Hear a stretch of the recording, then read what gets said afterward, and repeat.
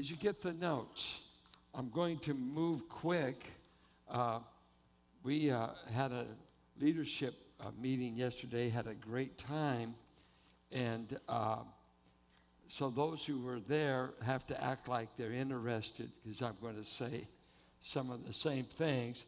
But I want you to turn to Proverbs 29, and I think I've probably heard this verse. I'll try not to be at least 100 times. Anytime people wondering where we ought to go, what we ought to do. Without a vision, the people perish. Has anyone ever heard that? Without a vision, the people perish. Pastor, what's your vision? Well, for how far out do you want me to go? First of all, I don't know that I'll be alive tomorrow. Amen. Do you want it to go beyond that? Oh, how many buildings do you plan to build? How many of this and that? I want you to look at the verse before you use some big management theme on me. I'm about the Bible. I'm not a MBA. Amen. Verse 18. Where there is no, and I'm using ESV, and if you have a New American Standard, it will say revelation. Other translations vary, but this is the way they translate it. Where there is no prophetic vision, the people cast off restraint. But blessed is he who keeps the law. Now, let me say what it means. The vision was not a management by objective statement. Without a word from God, and he mentions the law, and in the book of wisdom, without divinely revealed wisdom, without divinely revealed boundaries, without a word from God, the people will live unrestrained lives. That's what the verse means. So, when I bring it to me and the Christian life, and when I bring it as a leader in God's church, what vision should I bring to the church? I understand I ought to bring the vision of the one I represent. This is not my church. I don't have any blood in it, nor do you. The church doesn't belong to us. We're members of it, but there's one head. He's the boss. I can't hear you out there. Amen. There's one boss. And we need to discover his vision, his objectives, his purposes for his church. Because we can make it into our own image. We can make it to be what we want and ruin it. I was praying here the other day, and forgive me if this sounds crude, but as I was praying with staff, it just simply came to me, God, don't let us screw up your church.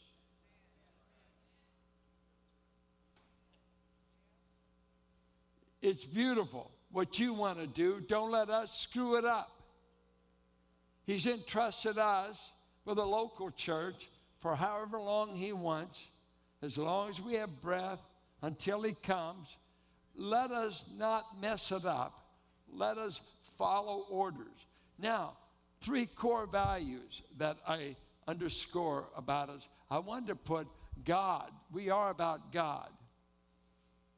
And I'll just take that for granted, that you're into God. And what is that, the God part? A triune God that is magnificent. And I would think that his people would be devoting their life as showing off how magnificent God is. Now, do you use your Bible in church? 1 Peter 2:9. Go. 1 Peter 2:9. There's going to be a Bible quiz morning because I'm taking verses from everywhere. 1 Peter 2:9. And this is just saying that we ought to be about God.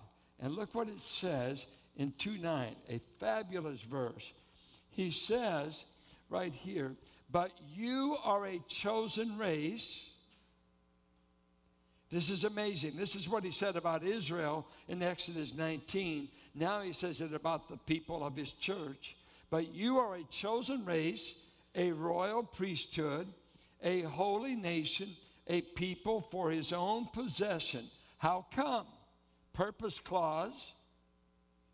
In order that you may proclaim the praises. What other translations? Excellencies, magnificence, superlatives, uniqueness, the greatness of him who called you. Are you doing that?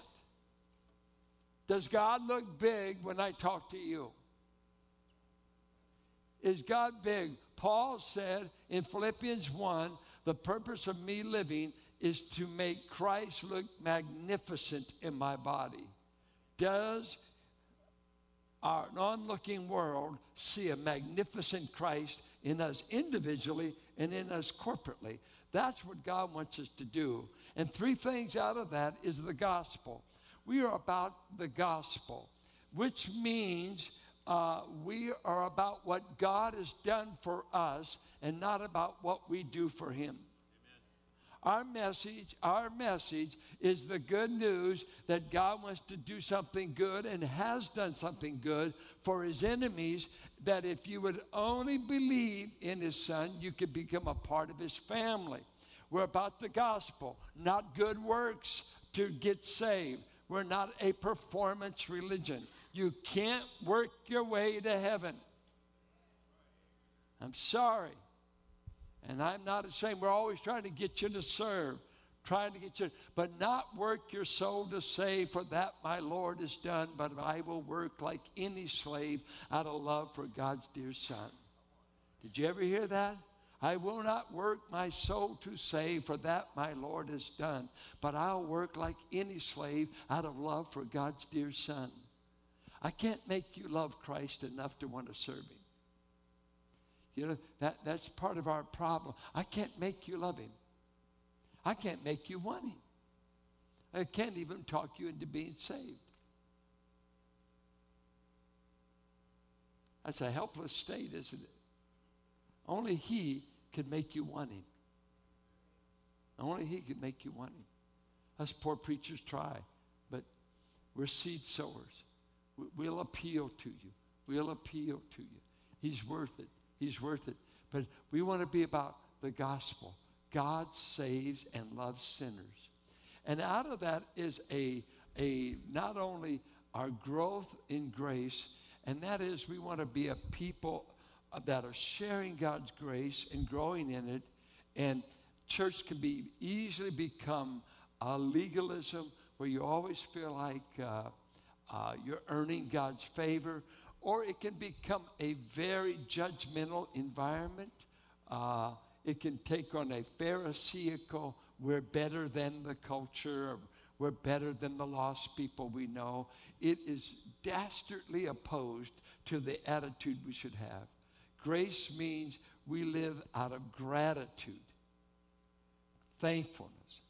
I shared with the group yesterday an amazing and overwhelming conversation I was having with my brother David Winstead, recovering from a surgery, and had some blue days, had some down days, and so I called him and we were talking together, and he said, you know, Phil, I've been asking why a lot lately.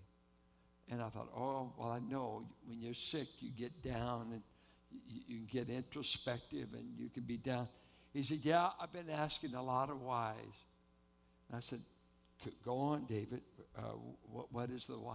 He said, I've been asking why over and over, why God would save me. I don't ask why my troubles. I got them coming.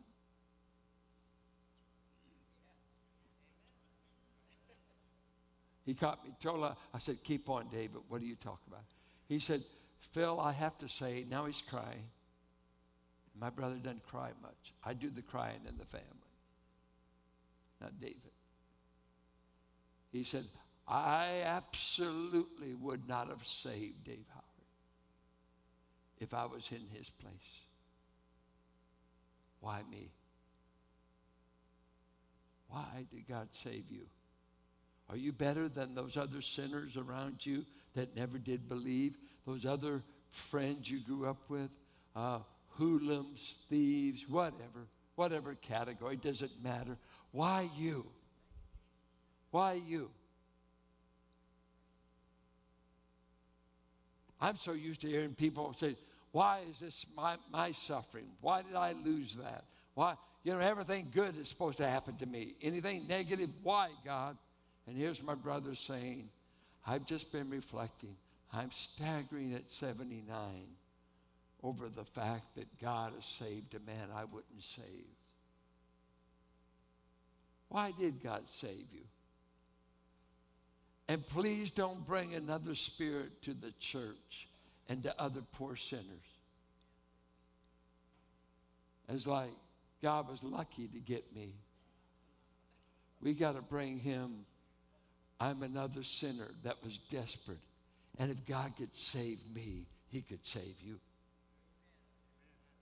I can hear you. I raise an amen in church. If I'm lying, don't amen it. If I'm saying the truth, you amen it. You self-righteous Pharisee, if you don't amen that. Come on. I'm telling the truth. We don't want to be self-righteous, impudent Pharisees. Don't be hard on our young people. What were you doing when you were 16? Come on, let's talk. What were you doing? Which hubcaps did you steal? And what girl were you trying to seduce? And we all of a sudden get in the church, you think we never sinned. Oh, yeah, you sinned. I can see it right in your eyeball right now. We're sinners, saved by grace. We want to advertise the grace of God, not we're so good. Terrible, terrible spirit. It ruined Judaism, that self-righteousness. And then we want to grow, and by growing is continually becoming like Christ, not just in knowledge. The knowledge thing never ends. There's more to know, just Bible facts. But are you growing in Christ's likeness, being conformed to him? Can we see more Christ in you this year? Have you stopped murmuring? Have you stopped complaining? Have you stopped blaming? Have you got out of the old thinking and sins where God found you? Has he changed your thinking? Has he changed your love life? Have you begun to love people? See, are you growing? Are you growing? And it's a wonderful thing in my life to have seen people in this church. I knew them when they were unsaved, and I've seen them saved. I think about Don Andrews. I was with Don Andrews 43 years ago at Alliance Redwood. Saw him come to Christ at that weekend marriage conference we had. I've seen him I've watched him. I know him, and I know him well through my brother who worked with him. I watched 43 years of man being changed. It's a thrill. Is God changing you? That's what we mean by grow. Growing out of what you were into the new man God wants to make you to be. Well, we want to, when we talk about God's purpose in life, first of all, he wants to save you. You know that, don't you? And save in the Bible is a 3-tense word. It's I have been saved, I am being saved, and I will be saved. Those are all 3 tenses in the original language. I have been saved, past tense, perfect tense in Greek. Ephesians 2:8. I have been saved. So if you ask me, are you saved? I could say, I am saved. I am. And if you put faith in Christ, you're saved. But am I everything I ought to be? I try to convince you I am, but don't talk to my wife. I am becoming more like Christ because he continually is saving me. You know what? The blood of Christ is continually availing to cleanse me in present tense living, cleansing me from sin. So I'm constantly being saved, even as you are. Ultimately, you will be saved with a glorified body. You will see Christ. You'll never sin again. You'll be perfect forever. So when I ask you, are you saved? You can say 1/3 is complete. 2/3 are in process. I'm being and I will. So God wants you to be saved. God has gifted you as a believer. If you're God's child, we have enough gifts in this church, spiritual gifts on deposit in people like you, that this church should have no lack of any ministry if everybody did their gift. It's like if everybody in this church was taught and tithing and did tithe, which in America, most Christians give less than 2%. So, but if we were a tithing church that I grew up, how many ever tithed in your life? Did any of you start tithing while you were in your teenage years? Yeah. So, I mean, Kevin Hodges, I'll never forget. I was out here with my grandchildren. We're running go-karts one Sunday. No Sunday night service. So Sean and I had grandchildren out running go-karts on the Sabbath. And all of a sudden, we're there. Kevin Hodges pulls up and everything. And I said, hey, Kevin, how you doing? Man, what are you doing out here? Did you know about this? No. And he whips out, and he's got a check or an envelope. He said, here. And I said, what's this? He said, this is my tithe. I never keep God's money over Sunday. Right there. You go talk to him. Said, now, we could take another offering. Some of you are holding out. Get him, Kevin, we'll make you an usher at the back door. But I'll never forget that. He said, no, I couldn't make Sunday morning service. So I came out. I don't want this money on me. It's God's money for God's church. Never forget it, Kevin. I fell in love with you that day. He's dear to me. We've been saved for good works. I got to keep going. I'm not going fast enough. This is such good stuff. Ephesians 2:10 said one of the reasons God saved you. There's 3 reasons God saved you. We know for sure. He didn't want you to perish, John 3:16. He wants to save you as a trophy of his grace, Ephesians 2:5-7. And he saved you because he created you for a set of good works that only he knows, and you'll never find them out doing nothing. You have to get engaged somewhere. How many of you knew when you accepted Christ that God wanted to use you? I sure didn't. I'm just a kid. I didn't think I was ever going to be a preacher. I'm just a kid. I just don't want to go to hell. I want to be a Christian. And all of a sudden I find out I've put a special gift and I've got a set of works I'm going to do through you for your whole lifetime. What a wonderful plan. I can't hardly plan a vacation and to find out God from eternity has mapped out what he wants me to do. And he's working all things together for my good in his purpose. Is that true?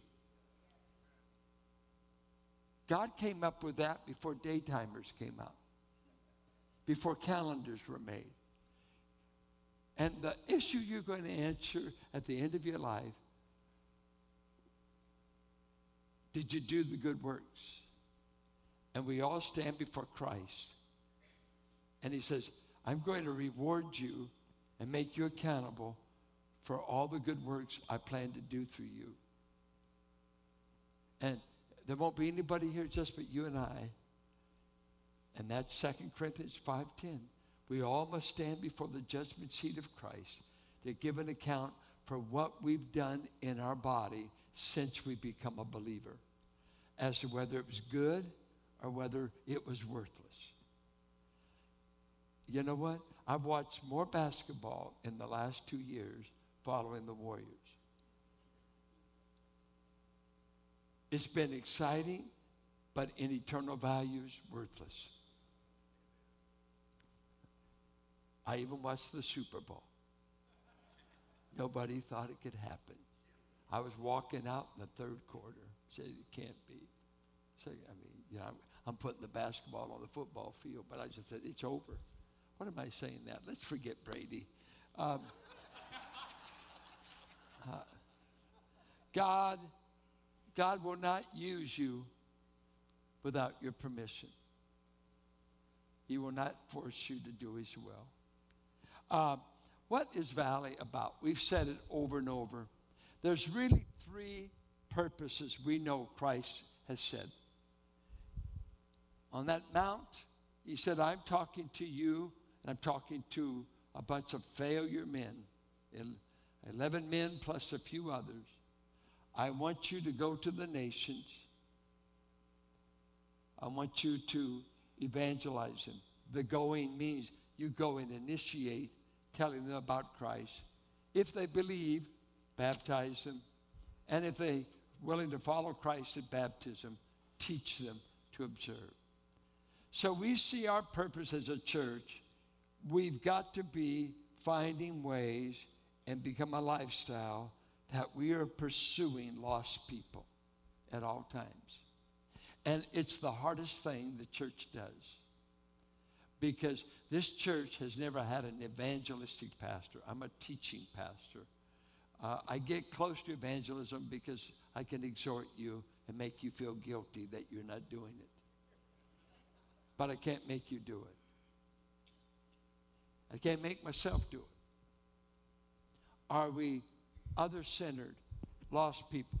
Too often we treat lost people like the enemy instead of the victims. They are enslaved and need the good news. So evangelism is one of our pressing burdens. We struggle with it all the time. We've only had a few people that have stepped forward in mercy teams. They've worked with Sean or Edwin, and some of you, we've all been in there. When I first hired Steve Fernandez years ago in this church, it was for the purpose of evangelism. We did evangelism explosion in those days. It's the thing. They call it the downward escalator in every church. We all want to have a Bible class, but you can't have a Bible class with someone you've never reached. If you think it through, well, you say, well, no, I want to be with saved people. Well, how did they get saved? Somebody reached them. Was it you? No, that's not my gift. Forget about your gift. Did you reach them for Christ? You won't have anyone to teach eventually if we're not reaching. If we're not getting, who are you going to teach? The same people over and over, and they say, man, I've heard this 100 times. Why, sure you have. Why don't you tell it to people who have never heard it once? We keep trying to convince the convinced. And they say, you don't say it as good as you used to. No, because you've heard me say it 100 times. Guess what? It's supposed to be multiplied. Go, share the gospel, then teach them. And we take that as the equipping, and we combine it with Ephesians 4, that God gave gifted men to equip his people. And what was the purpose of equipping them? That they would be mature and get where they can minister in the body of Christ and build up one another. So that you just keep going. You go and you grow. You go and you grow. And that's before us. That's what our purpose is all about. And in the middle of all this, not just the middle, the preeminent thing is exalting Jesus Christ. I just heard a man say, there are no great preachers. There's only a great Christ.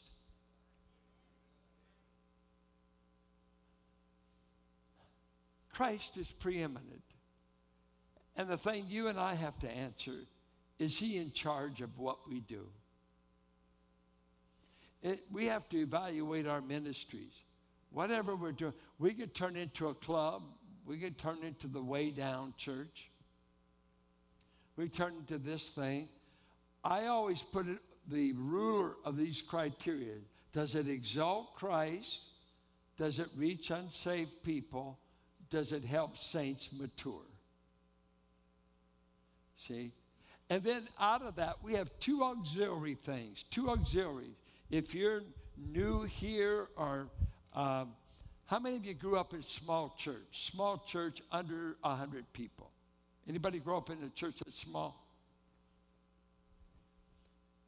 How many of you, this is the largest church you've ever been in? Okay. Well, when you come through those doors back there, some of you know the same. That's why we're trying to get you to shake hands with someone you don't know.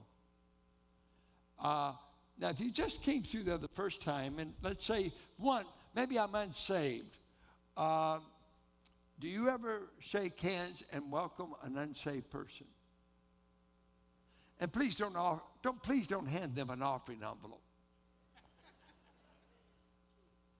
Glad to have you. Here's 3 envelopes.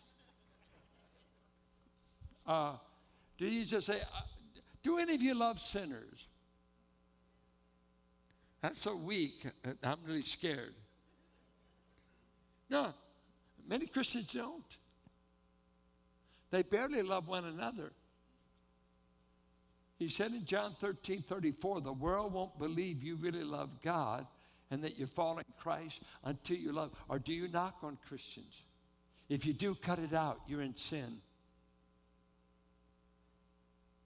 You don't have to like you don't have to like everybody God saved. They don't like you either. You don't look like them. You don't vote like them. You're not their same color. Who cares if you like who God chooses? You got to love them. Big difference. Big difference. I love you, sisters, but thank God I just married one.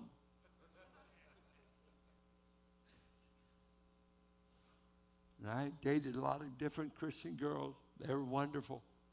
Wonderful. But as soon as I took them home, I said, she's not for me.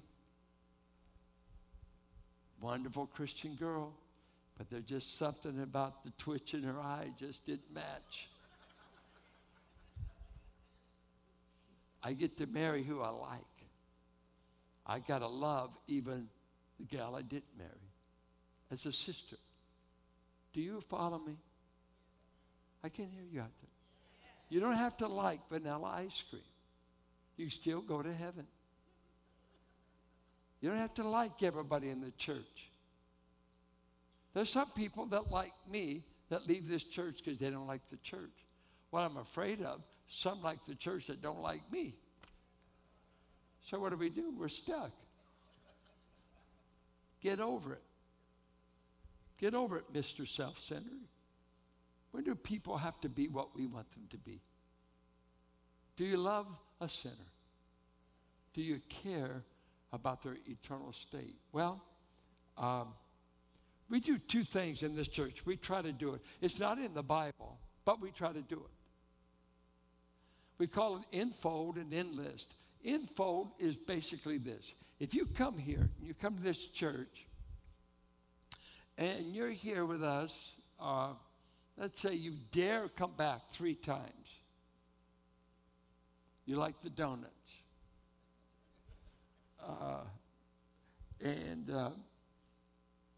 You decide to hang out. How can we make you feel a part of this family? Well, there's 2 things we do. We try to move people from attenders to members by our core value membership class. It's just an effort to introduce you more of what this church is.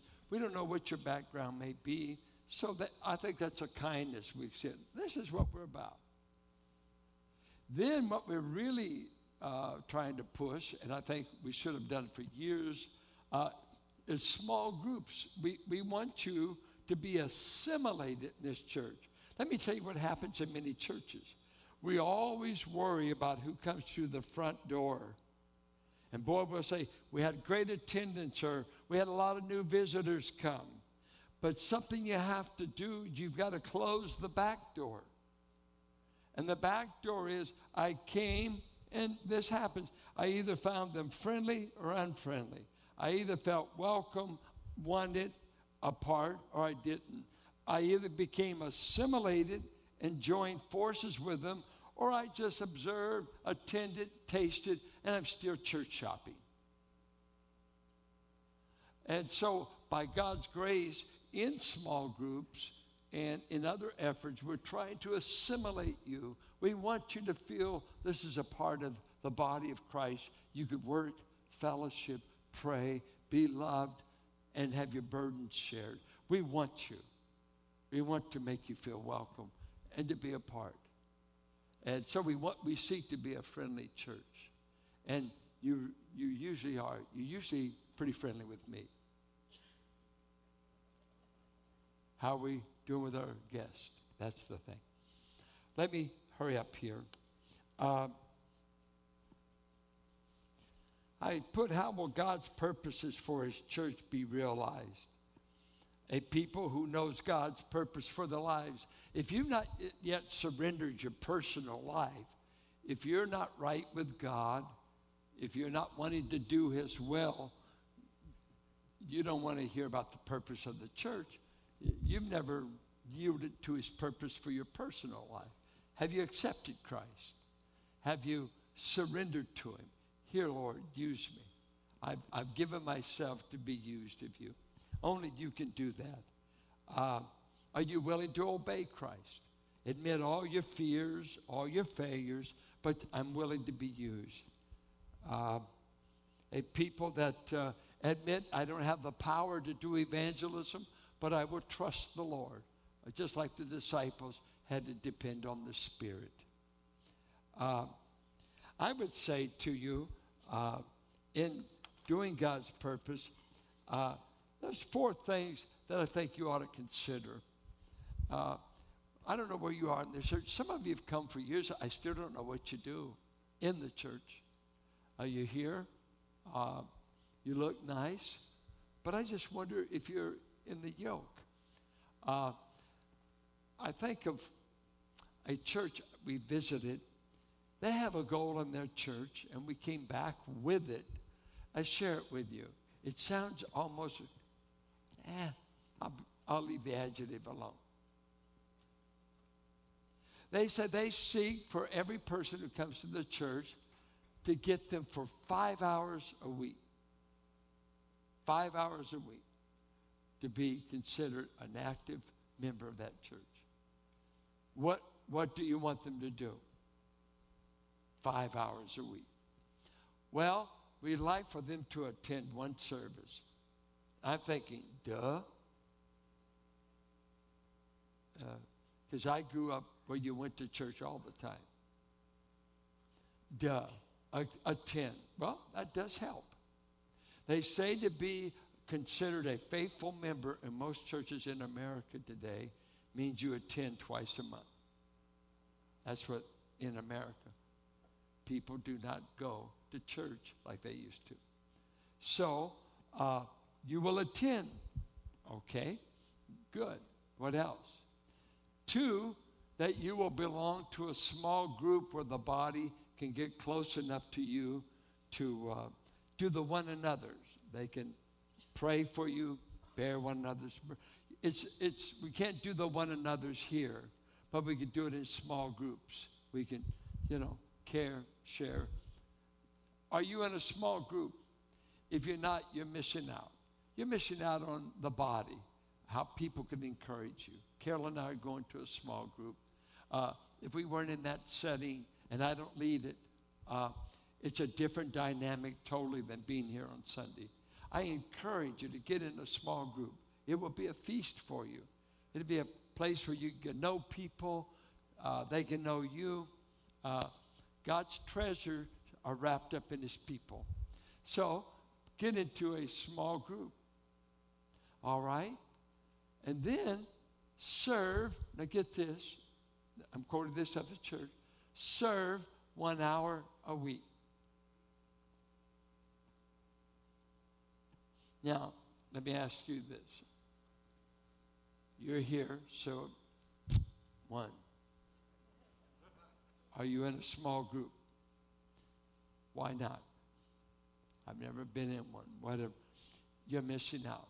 I think it'd be a great place for it to feel more a part of us than the other time. I think it'd be a blessing. Where do you serve?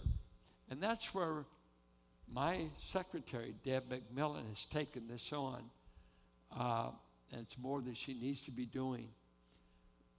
But she's trying to help people. I want to serve. Where can you serve in this church? And I think there's many of you feel that way. And it's not easy for us to know who out there is it that wants to serve. But if you feel like, I want to serve, but I don't know where to serve, everything seems to be covered, oh, you're living with illusions. We have all kinds of gaps, from children's church, from children's ministry, youth, throughout the church, to be of this size and to see what you saw in the film. How many bodies do you think it takes to do that? It takes an army. Let's say Candy Kingdom, when 2,000 people showed up. How many of our people had to be there to manage all that? The preparation, the food, the candy, on and on. You say, I'm glad we got that over. Guess what? I think yesterday we had about 80 of us at a leadership meeting. The work to produce all the material. The Ron Hughes that helped make this video with Bill Smith, they worked hours on it. He wrote the script. Oh, I know. He's paid to be good. You're good for nothing. We know that. But it was done. It was done. And so 5 hours in your week, 5 hours, let's say, do you give God's church 5 hours a week? Many of you don't. You don't serve. You do attend. Praise the Lord for that. And many of you are givers that don't necessarily sign up for service.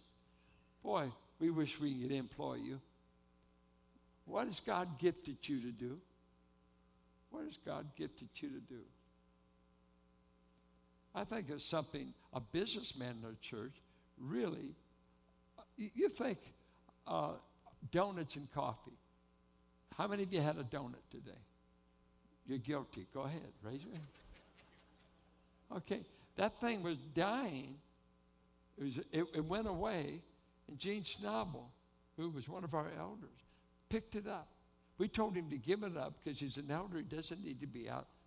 But he nurtured it, had a team of Gayleen and Kathy and different fine and wonderful people. And then one of our dear deacons, Tom, took it. They got plenty to do. But they want to make you feel welcome.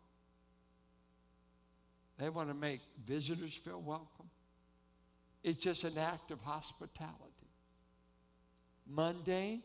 Did any of you have coffee this morning? When I grew up, you ate at home. You don't go to church to get a cup of coffee. Huh? When do we start feeding all you Philistines? We're just trying to be friendly. But it happens because people give their body, their time. Somebody picks up the donuts. Yeah. And so I'm just saying things all over that have nursery. Have any of you, wait, before you go home today, you want a blessing. Is there any woman here that ever had a baby? Any? Don't any of the men raise their hand. Go by and see our nursery. It is fabulous. You know how I saw it? My grandson Anthony said, you got to see the nursery. So you got to go see it. Man, have you ever been in a nursery that looked like it was on the ark? They kept the animals in it. You ought to go see our nursery. It's outstanding. Good night. I want Carolyn to have another baby. So we just use the nursery. Come on. Don't tell her that. That scared the daylights out of her. But I would just say, don't make church life hard. Don't make it hard. We want you to 10. Oh, yeah. The 4 S's, I would say, I'm in an alliterative mood. I dreamed in S's, G's, and poor Andrew about Grover Batty, all these rhymes. Just come to church on Sunday. Thank you for coming. Thank you for coming. It's so wonderful to preach to bodies and faces and not empty pews. Thank you. And decide you want to belong to a small group. We don't want to hurt you. We want to know you. And we need to know you. You need to know us. We want you to be blessed. Decide if you're going to serve. If you want to serve, let me know and I'll forget. Let Debbie know, and she might. Well, if you want to serve, we will work with you to see that God gives you a place. We want you. We need you. Did you hear that? I don't know what you're gifted at. I don't know what your bent is. We'll find something for you. You should be able to minister in the church you go to. I think of this couple, I go blank, back here that worked at Volleyball Madness. I go out there. The first time I ever met them and had a conversation, they were out with a bunch of our high school people. And I said, boy, strangers just come into our events.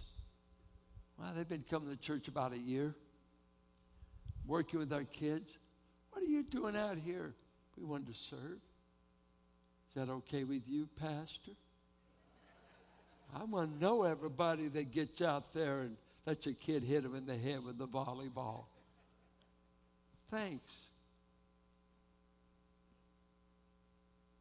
What can God do through you and only you that we might be missing out on? We want you.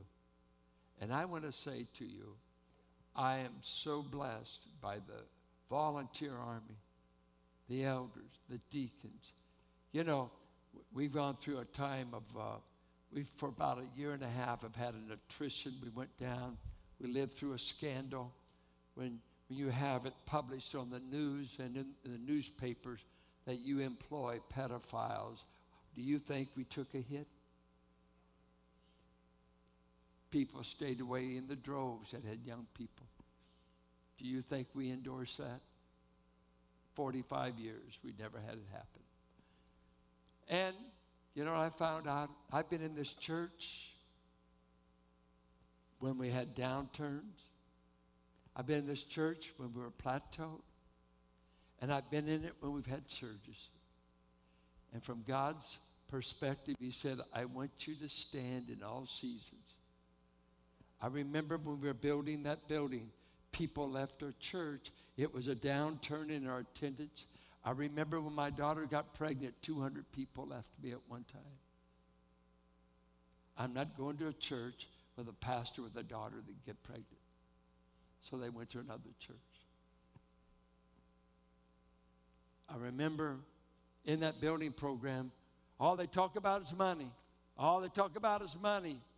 We were trying to build a building. We never built a building. We needed liquid money to pay for contractors, to buy material. So the physical needs were before. I'm getting out. I'm not going to church where they talk about money. But I want a good building, and I want a good chair, and I want a good nursery. Well, go see the nursery. And guess what? Somehow, I don't know how, but the grace of God, I'm still here. And I've lived through many seasons. Many seasons. And I want to say to you that have remained faithful. I cannot tell you how many faithful, wonderful people make up this church. This church is great because of God in you, not me. Preachers come and go. But God has made you a great people. And we're going to grow again. We're going to get better. We're going to overcome the slander of the enemy. And we're going to stand and watch God rebuild us because we're going after souls. We're going to equip, and we're going to correct what's wrong because we're growing. We're growing in grace. Amen? God bless you. You can go. God bless you. Sign up and serve.